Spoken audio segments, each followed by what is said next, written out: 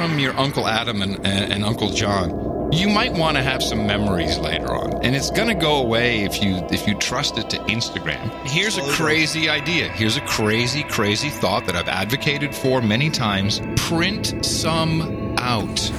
What you just said, I think, is a great idea. I've been saving photos all my life, and I know that at least one or two of my drives will never fire up again.